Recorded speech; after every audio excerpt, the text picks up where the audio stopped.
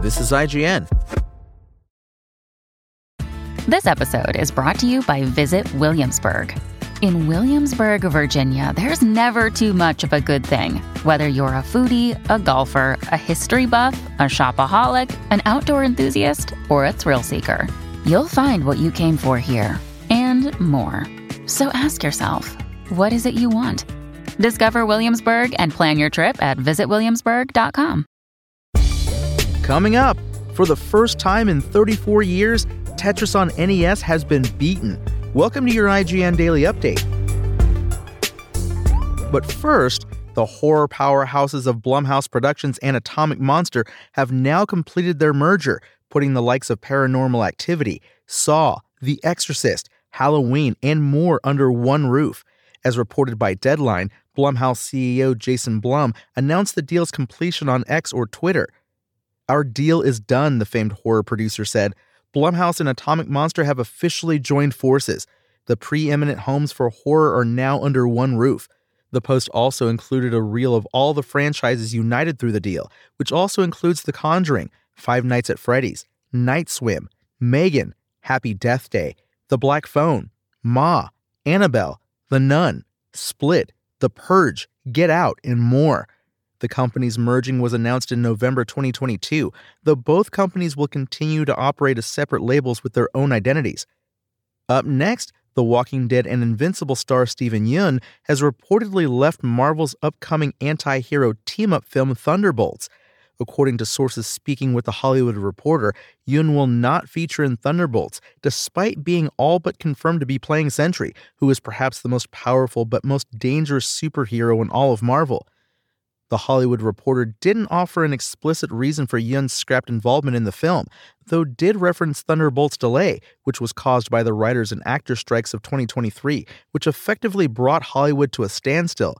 Yeun's role was never confirmed by Marvel, but widely reported based on insider information before The Walking Dead creator Robert Kirkman let slip Yeun was set to play Sentry. The role will presumably be recast, though it's unclear if Sentry was a minor role intended to set up a larger project down the line, or if Thunderbolts starred him as a leading figure. And, in a plot twist less than a week after the new year began, millennial dads found themselves in a festive frenzy as the extended edition of The Lord of the Rings: The Return of the King was mysteriously removed from the streaming service Max. On Reddit, Lord of the Rings fans quickly pointed out that the movie was randomly removed from Max, despite the extended editions for the other two films in Peter Jackson's trilogy still readily available to stream.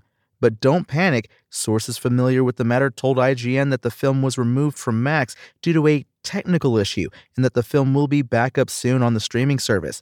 This is not the first time a technical issue on Max caused the accidental removal of content.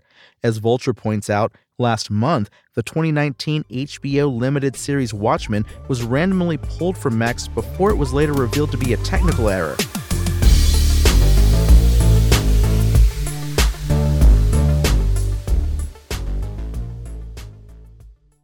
Hi, I'm Daniel, founder of Pretty Litter. Did you know cats tend to hide symptoms of sickness and pain? I learned this the hard way after losing my cat, Gingy. So I created Pretty Litter, a health monitoring litter that helps detect early signs of illness by changing colors, saving you money and potentially your cat's life. Pretty Litter is veterinarian developed, and it's the easiest way to keep tabs on your fur baby's health right at home. Go to prettylitter.com and use code SPOTIFY for 20% off your first order and a free cat toy. Terms and conditions apply. See site for details.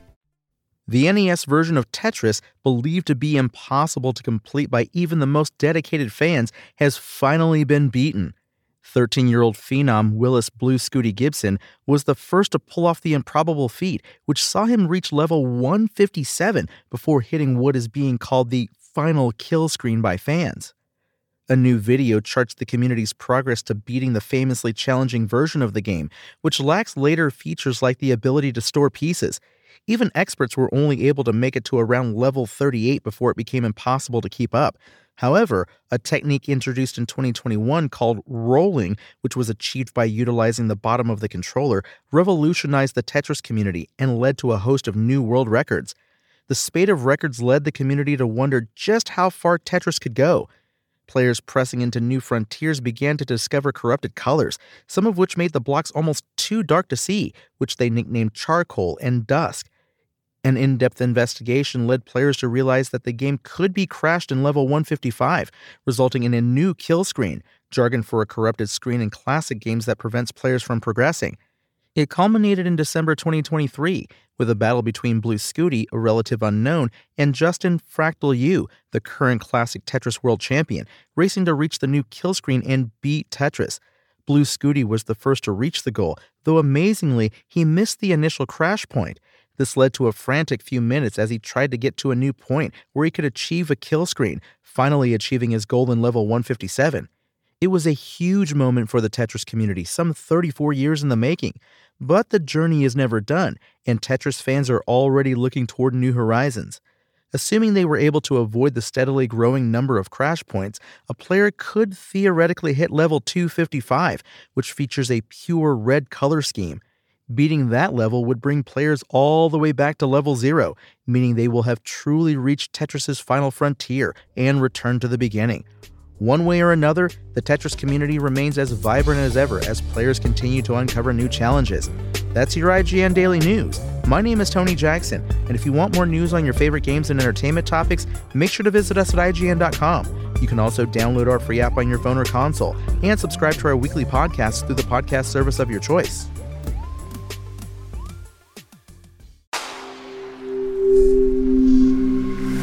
Spoken Layer.